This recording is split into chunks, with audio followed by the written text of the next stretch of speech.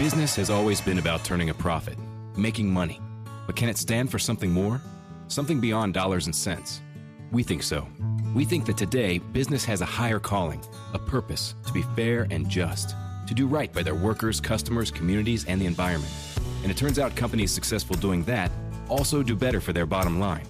When you see the Just Capital seal, it means this company is a force for good. Visit justcapital.com to learn more. Hey, good afternoon to you. It is 5:06 here, News Talk 105.9 WMAL, where we're making sense of the news. Coming up this hour, John Daniel Davidson joins us from The Federalist. We have a lot to talk about with him, including Nikki Haley's doomed campaign in New Hampshire. Not to spoil it or anything. You can join us, 888-630-9625, 888-630-WMAL. Well, that 2020 election was a big old disaster for any number of reasons, including the fact that our government decided to impose unconstitutional and ridiculous voting rules throughout. For more on this, I want to bring in a guest from America First Legal. He's the counsel for America First Legal. And their organization has just sued the Department of Homeland Security over the mass mail-in voting back in 2020. Michael Ding joins us now. Michael, good to have you with us, sir. Good to be here. Thank you. Give us a sense of what your lawsuit's all about. Well, we sued the Department of Homeland Security and the Cybersecurity and Infrastructure Security Agency after we submitted a FOIA request to them. Yes. Didn't respond, and we're trying to get these records under, court order. And, as you have seen lately with these documents that we are releasing, that we received from them in litigation, the full extent of their censorship activities leading up to the 2020 election just continues to look worse and worse.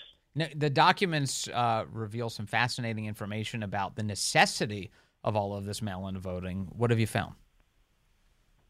Well, yeah, that was definitely interesting about the in-person voting, right? Like during COVID, there was a lot of noise about the dangers of, the spread of infections and COVID, and there are studies saying that in-person voting might be risky. But by September, folks at this agency in Homeland Security, or CISA, they were aware of the studies that said that, there is no evidence that in-person voting would increase the spread of COVID.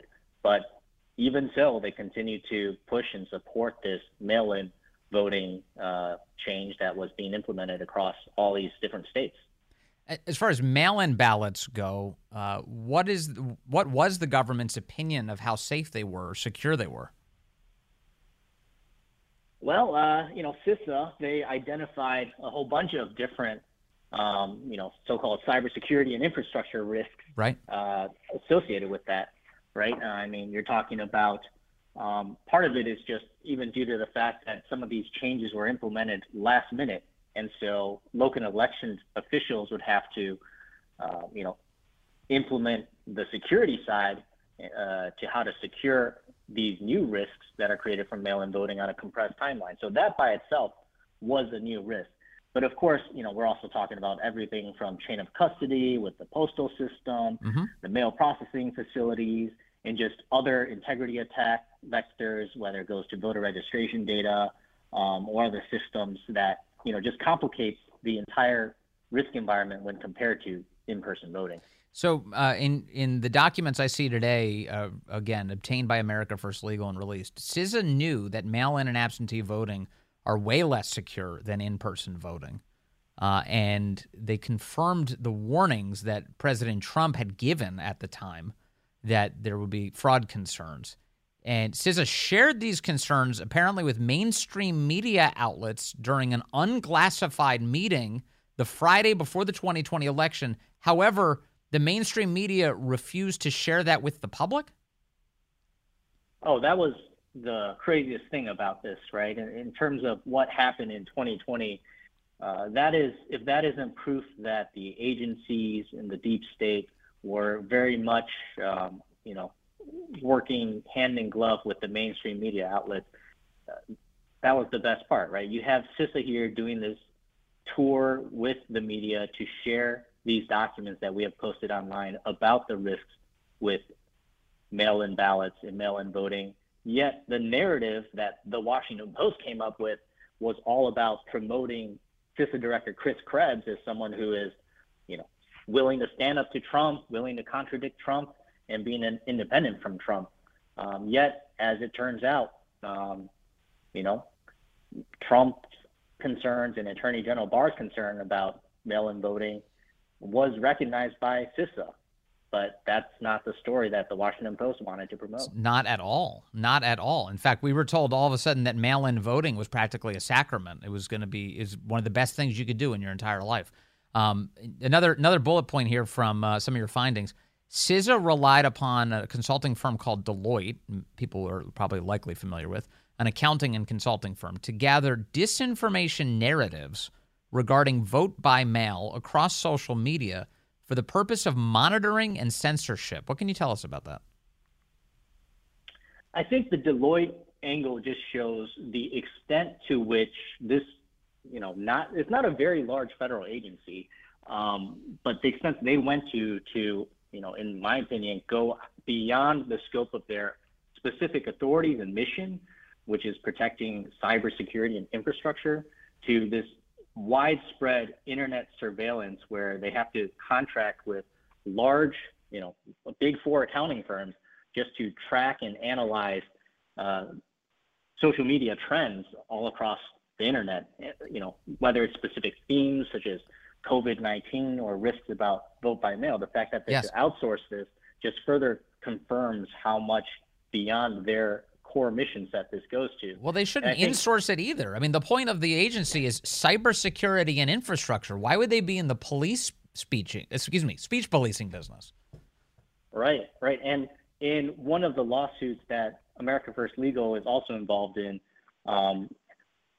where we are suing on behalf of, the Gateway Pundit founder, as well as Jill Hines, we're suing the so-called researchers in the Election Integrity Partnership that CISA also outsourced the censorship activity to.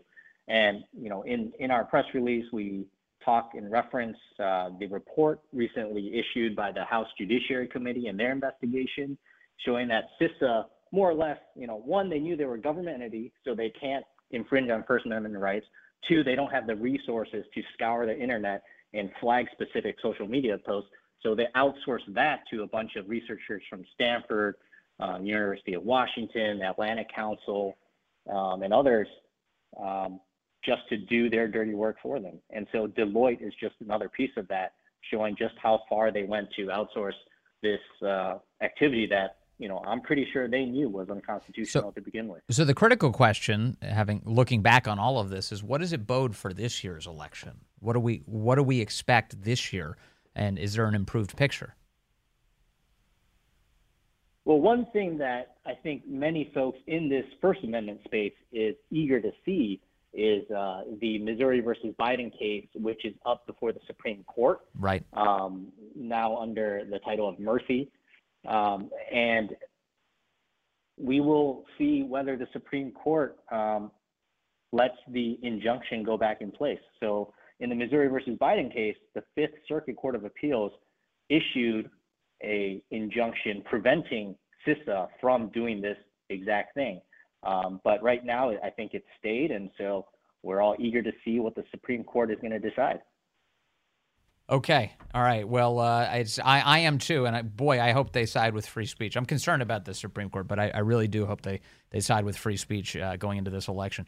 Thank you very much, Michael Ding with America First Legal. Nice to talk to you today, sir. Thank you, Vince. All right. Keeping an eye on Joe Biden in Manassas today. Apparently, I'm seeing a tweet here that, it looks like the Secret Service is just attending to him. RNC has put out a tweet saying the Secret Service has swarmed Biden as he wraps up his remarks, which were interrupted by pro-Hamas protesters at least 13 times. They have pro-terrorist protesters at these events. It's amazing. as Biden is advocating for more death here in the United States, you can see the point of the event today was to support aborting more babies. And it's just – and there was another pro-death group that was upset he wasn't talking about their version. Anyway, that was happening today. And the Secret Service, they do move to Biden, but the reason for that appears to be that Biden began working a rope line behind his lectern, and it looks like Secret Service agents moved in to begin monitoring the handshakes as they do. You see this happen all the time with presidents and presidential candidates. Secret Service agent watching everybody like a hawk to see how they interact with the candidate or the office holder. So we'll keep you updated on things there. As far as New Hampshire is concerned, my understanding is that Biden was speaking pretty openly today about Trump being the nominee. Biden has been told, apparently, that Trump's got this thing wrapped up. Somebody finally let him know. And it is amazing to see here. There's a couple things to bring to your attention. One of them is that there is a Democrat primary today going on in New Hampshire. Now, the DNC does not really want you to know that. They do not want to emphasize this at all. In fact, they tried to change the whole calendar to make it so that it was just South Carolina that went first for racial reasons. I'm not kidding. That's actually why they changed the composition of their primary process. They said they assessed the skin color of the residents of South Carolina and said they would be preferable. So they decided to go first with South Carolina. The goal is to make it so that Biden has smooth sailing, apparently, for the reelect, at least for getting the nomination again. But a congressman by the name of Dean Phillips is running for real in New Hampshire. His name's actually on the ballot, whereas Joe Biden's name is not. They didn't put his name on the ballot because they didn't want to dignify it. So there's a write-in campaign today for Biden. It's what a dumpster fire. They can't even handle ballots. Well, they handle a lot of ballots, but they can't handle getting Joe Biden's name on one. And here's the thing. Dean Phillips is saying it is a crisis situation for Democrats because nobody likes Biden, and he is detecting that a whole lot of people like Trump. Listen to Dean Phillips talking to CNN this week. And I'll tell you something. Last night, I saw a Trump rally outside of mine. I walked up to the line of people a mile long, and I simply said hello. I was met with 50 people going to the Trump rally who were friendly, hospitable, thoughtful. Some who said they voted for Barack Obama. Some said they were Bernie Sanders supporters, about half of whom had never been to a Trump event before. So to everybody watching right now, Donald Trump is on a big mission to win, and Joe Biden is going to get creamed. And I just wish Democrats would wake up and ensure that at least we give it our best shot, because right now I'm afraid we are deluded into a nightmare. Joe Biden is going to be creamed. Donald Trump is on the path to re-election here. Dean Phillips also talking to reporters in a separate exchange in the last 24 hours, telling them that they're not even asking questions that people give a bleep about. I've said this 18,000 times. I'm only doing this to defeat Donald Trump. Nobody seems to want to do that in the Democratic Party right now other than me, because Joe Biden can't is my proposition, because the data says he can't. No one in the country right now cares. In fact, most of the people in the country are going to the Trump rally right now because he's listening to them. No one's asking about this stuff. I'm just frustrated. I hope you understand why I'm getting tired of it. You're doing your jobs, but you're not asking the questions that Americans give a shit about. He's at his wit's end. He's like, I want to defeat Trump. Trump's going to win this thing. I'm walking all over New Hampshire. Everybody likes Trump. Do you understand? Do you understand? One New Hampshire voter told CNN that she voted for Nikki Haley today. She prefers her. I voted for Nikki Haley because I was voting against Donald Trump. And what propelled you to get to this point? I'm 74 years old. I've lived in a constitutional democracy all my life. Basically a constitutional republic. I want to remain that way, and I want my grandchildren to grow up in one. And not a dictatorship. Not a dictatorship. I got news for you, honey. There's a guy right now who's making it like that, very much so. Tyranny, out of control. Also on CNN, they ran into a quote-unquote voter who said that she wrote in Joe Biden today in the Democrat primary, and she didn't like Dean Phillips. CNN did not reveal the background of this woman. I will in just a moment. Welcome to Talkville, the ultimate Smallville rewatch podcast. Let's get into season 4, episode 3, Facade. People get picked on. I got picked on. But Scabby, the whole school. Yeah, just hurt me. I felt like it wasn't real. If I may, I want to defend the storytellers. The people who created the show wanted you to feel like these people were the worst people ever. They pretty much said the whole school of Smallville High are bad people. Jump in now or catch up on any of the past seasons of Talkville on YouTube or wherever you listen. New Hampshire Democrats' primary is a little confusing. The DNC made South Carolina the first official contest, making Tuesday's results somewhat meaningless on the Democratic side. President Biden's name is not even on the ballot. He didn't campaign in the state. Well, I'm kind of angry about it. And some people have said, why should we write his name in when he won't even give us the time of day?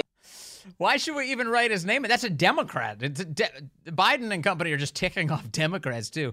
They're awful at this. It shows you why they have so much contempt for democracy. They'd like to exclude the voters at all costs. They're not trying to impress them.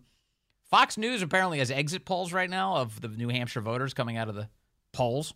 10% of the Democrats voting in the primary today said they won't vote for the Democrat if Biden's the nominee. It's just like, amazing. CNN this morning spoke to a voter who did vote for Biden. They just described her as an anonymous voter who wrote Joe Biden's name in. More on who she actually is in a second. Not on the ballot, but supporters can write it in. Here's one Democratic voter who did just that. Wrote in Joe Biden. Yeah? Yes. Yeah. Were you disappointed that his name actually wasn't on the ballot, or was that a secondary issue to you? Disappointed, but very happy to vote for him by writing his name in. Yeah. Obviously, Dean Phillips hit this state very, very hard, trying to, really take advantage of the fact that Joe Biden was not on the ballot. Did any of that campaigning get through to you, matter to you, or were you unwavering the whole time? I was unwavering, and I actually found him annoying. I actually found him annoying, she says. What CNN doesn't tell you here, and I see some people saying online that CNN just didn't know. They were just ignorant of the fact. But I don't know. And she didn't admit it either. That is the former head of the Democrat Party in New Hampshire. That's not just some random voter. It's a dyed-in-the-wool party operative, one of the leaders of the state's Democrat Party, talking to CNN like she was just some rando. Yeah, I wrote Joe Biden's name in. Dean Phillips is annoying. What? Wait, a random New Hampshire voter stopped by CNN to talk to us. It's all a big lie. It's like these, when you have those town halls and you're like, oh, random voter has a question. Then you find out it's actually a party operative. That just keeps happening. Maybe it's not a mistake. Maybe not. I'll give him the benefit of the doubt today. I'm a nice guy. Coming up, John Daniel Davidson is here from the Federalist. We'll talk about what's next for Nikki Haley's campaign. We're all waiting to see. Good afternoon to you. 534 here, News Talk 105.9 WMAL, where we're making sense of the news. You can join us today, 888-630-9625, 888-630-WMAL. As I was saying moments ago, Joe Biden, a short while ago, was speaking in Manassas, Virginia, at a death cult rally. They were all getting together. They want to abort more American children. Our birth rates are plummeting. You know what we need more of? Abortion. They're really campaigning on this. While Biden was there, he delivered what is sure to be a new favorite among our audio clips. Here's the president of the United States today mumbling nonsense. Take a listen to this. Here we go. We'll teach Donald Trump a valuable lesson. Don't mess with the women in America unless you want to get the benefit. Yeah, remember. Don't mess with the woman unless you want to get the benefit. All right? You mess with the woman, you get the horns. And, of course, that clip can't be played without this famous one. America is a nation that can be defined in a single word. I was going to put him... Obviously. Meanwhile, the race to replace Joe Biden is going on today in New Hampshire. The New Hampshire primary is occurring. Donald Trump set to win it handily. Nikki Haley is staying in the race for some reason, though. And for more on that, I want to bring in John Daniel Davidson. He is a senior editor at The Federalist, and he can string together English sentences. John, great to have you with us, sir. Thanks for having me. Really nice to talk to you. All right, so Nikki Haley is a fascinating person. She's in this primary. Ron DeSantis got out over the weekend, said, look, I don't see a path forward. Is there a path forward for Nikki Haley? Oh, no, absolutely not. Her support is entirely manufactured. Her real constituency are moneyed interests in Washington, D.C., mostly in the defense industry. But no, she doesn't have any real base of support, especially among the GOP primary electorate. And I think we're going to see whatever numbers she has tonight in New Hampshire are going to be partly due to Democrats and independents crossing over and voting in an open GOP primary. And we have seen some evidence that that's actually what's happening, right? Yeah, that's right. There's been this was reporting that goes back to October when that was the deadline for New Hampshire residents to either change party affiliation or just drop party affiliation, which of course in New Hampshire, if you have no party affiliation or you switch party affiliation, you can vote whatever primary you want to. So the largest voting bloc in New Hampshire are actually unaffiliated or independent voters who are free to vote in the GOP primary or the Democrat primary, whatever they want. And so we're going to see a lot of those people, of course, voting for Nikki Haley tonight. Yeah, it's interesting. I heard Donald Trump over the weekend indicated that he is not inclined to make her his running mate. There was some chatter that he might do that, but he said that she doesn't have presidential timber, and as a result, it's very unlikely that he would pick her as vice president. Oh, yeah. I think it would be a huge mistake. For one thing, I think it would be very dispiriting to his base of support, which, of course, is completely out of step with the things that Nikki Haley actually says. If you listen to her, she doesn't sound anything like what the Republican base likes or wants out of a presidential or vice presidential candidate. She's way out of step with the rank and file members of the party and represents really the GOP that Trump destroyed in 2016, which is sort of like the GOP of John McCain or Mitch McConnell. Mm-hmm. Yeah, I was listening to my friend and colleague Mark Levin last night. He described her position on life as quote incoherent, which I agree with. She stood up on that debate stage and she claimed she was pro-life and simultaneously made a vigorous defense of abortion on stage. Right. She kind of seems to want everything both ways. Oh, yeah, it's the same on almost every issue, especially the really sort of hot button issues like that require moral clarity. You get none of that from Nikki Haley, whether it's abortion or whatever the issue. You're not going to get a straight answer from Nikki Haley, and that's because I don't think she really believes anything. She has no moral center, and I think she'll pretty much say whatever her financial backers tell her to say.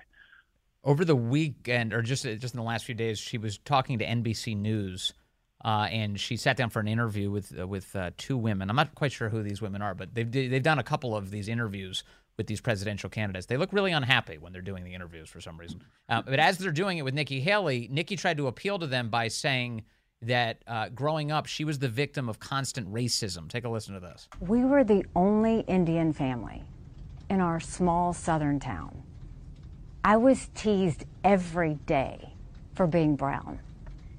So anyone that wants to question it can go back and look at what I've said on how hard it was to grow up in the deep South as a brown girl. Now, we can also look at photos of her. She doesn't look brown at all. I don't even know what she's really exactly talking about. What is this?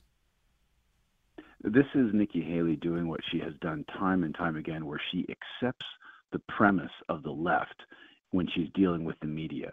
Any media questions that are framed around a leftist narrative of identity politics or sort of, race essentialism, she just accepts the frame. She doesn't challenge the priors that are embedded in the question and then tries to appeal to them by flattering their prior assumptions. It's crazy, too, that as the twice elected governor of a southern state, she would go onto a mainstream media, interview and trash the people and the community from which she comes. Right. People who have put her in office. She's not appealing to Republican voters when she does this.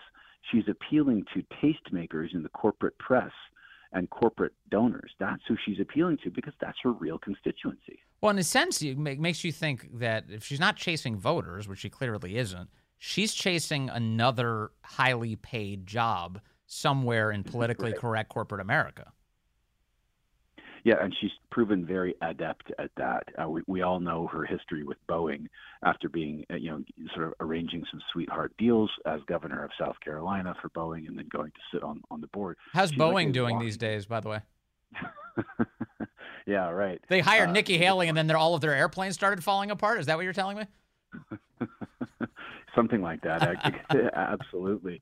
No, I mean, she's like a walking stereotype of the sort of revolving door of the Washington establishment and corporate lobbying. Do you? It's actually sad to see. Yeah, it really is. But in a sense, it's helpful. It's a useful case study in the way a lot of people are in Washington, actually. But few are quite as brazen as Nikki Haley. Yeah, exactly. It's clarifying, especially now that it actually is a two-person race, and so you can see the contrast between Nikki Haley and somebody like Trump, who, for being a former president and really running as an incumbent and the head of the Republican Party, is in every way still an outsider to the establishment in D.C., which is why they hate him so much, and which is why they're backing Nikki Haley and will do whatever they can, even throw him in prison, to prevent him from getting back into the White House. John Daniel Davidson, like I said at the outset, Ron DeSantis did drop out over the weekend of the race ahead of these votes today in New Hampshire. My impression upon seeing him drop out on Sunday, of all days, was that he had decided, you know what, I want to make sure that whatever the Haley thing is gets absolutely strangled in the cradle, that it is suffocated in New Hampshire. Is that right? Do you think that that's part of the reason DeSantis dropped out?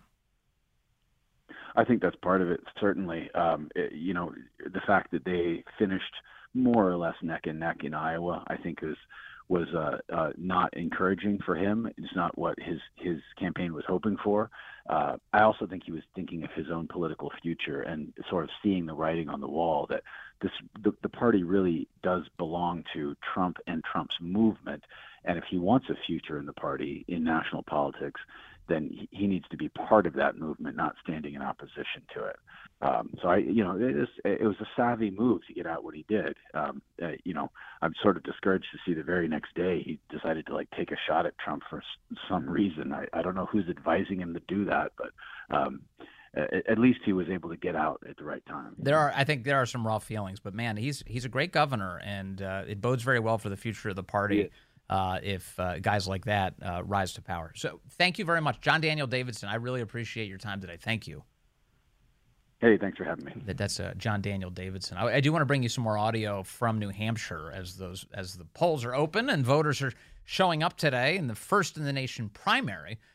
Nikki Haley was asked this week, this was yesterday, if by an attendee, if she would marry him. If she would marry him. Now, my understanding is Nikki Haley is married already, they say.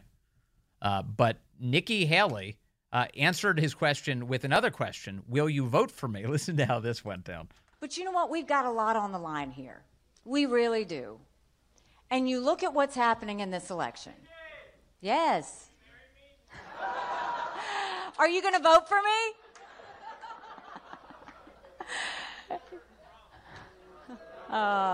Okay, so it might be a little hard to hear. She goes, "Are you going to vote for me?" And he begrudgingly kind of says, "I'm voting for Trump."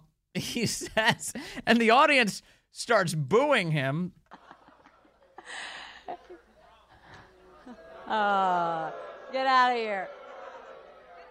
Get out of here. Get him out, someone yells. Not allowed to be in here. So there's that. Meanwhile, Trump's campaign sounded very different. Vivek Ramaswamy was there with Trump last night. I think Trump's figured out that Vivek's a massive hit, so he keeps bringing him out. If you want to seal the border, vote Trump. If you want to restore law and order in this country, vote Trump. If you want to defeat the deep state, vote Trump. If you want to fight inflation, vote Trump. If you want to revive national pride in this country, vote Trump.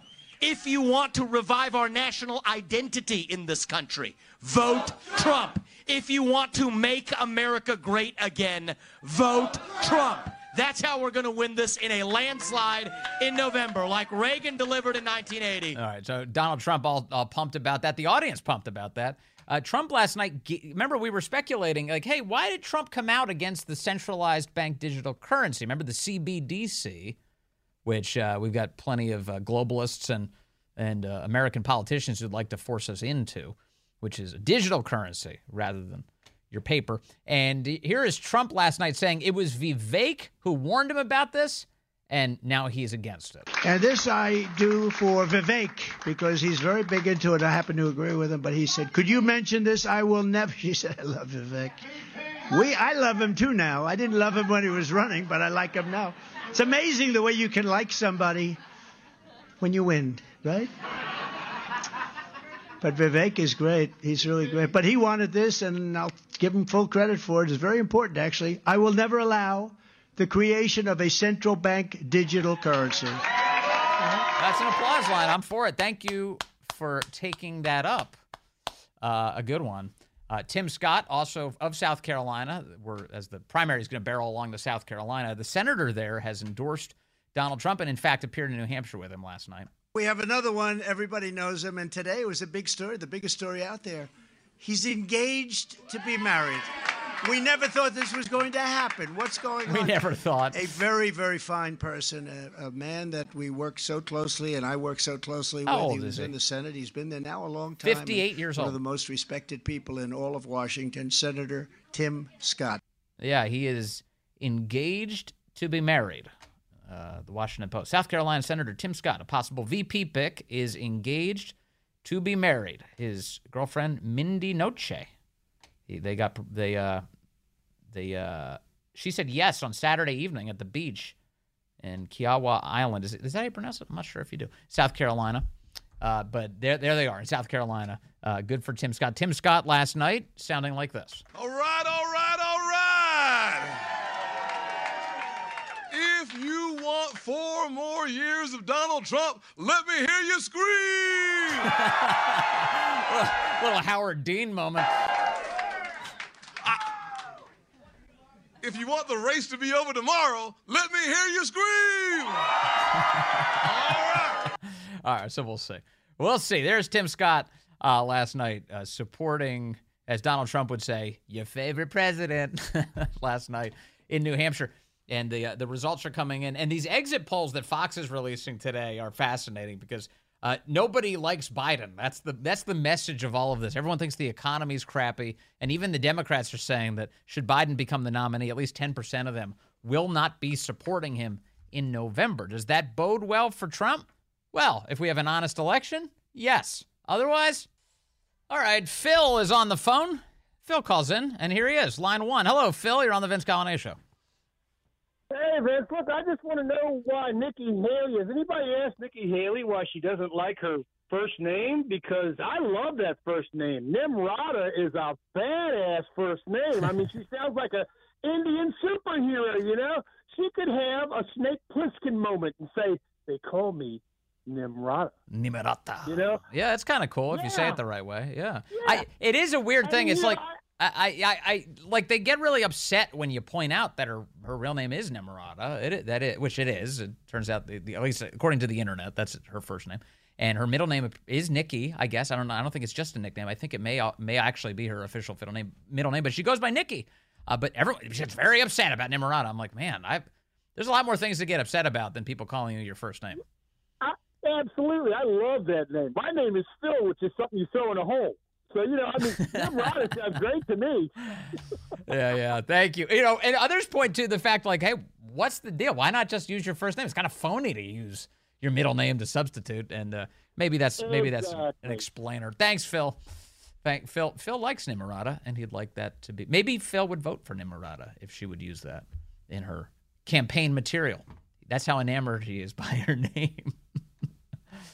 Every week, Michael Rosenbaum is getting deep with someone new on the Inside of You podcast. Let's get inside of Shelley Hennick. So Obliterated's on Netflix. Mm-hmm. I had the best time. That's it was great. Challenging, but it was like the showrunners. That doesn't always happen. Everybody's trying to make a show and you're not. This was a dream. It's no fun. Genuinely. And That's if it wasn't, beautiful. I would just keep my mouth shut and talk about something else. Yeah, Like you're it was. Hey, it was fine. Because I've done that. I've asked people and they're like, you know, Yeah. Inside of You with Michael Rosenbaum, wherever you listen. Holy cow. Let's see. I do have some other audio for you here. The World Economic Forum, meanwhile, as we're debating American politics, they'd like to take control of your life. A Swiss banker and World Economic Forum leader called Hubert Keller this week is advocating that you stop drinking coffee entirely to save the planet. We'll be having our coffee before the session, and you raised the coffee example. I'd love just to give you the chance to expand on that. Basically, the coffee that we all drink... Basically, you do not drink coffee at all. Emits between 15 and 20 tons of CO2 per ton of coffee. How many tons of carbon does this guy emit?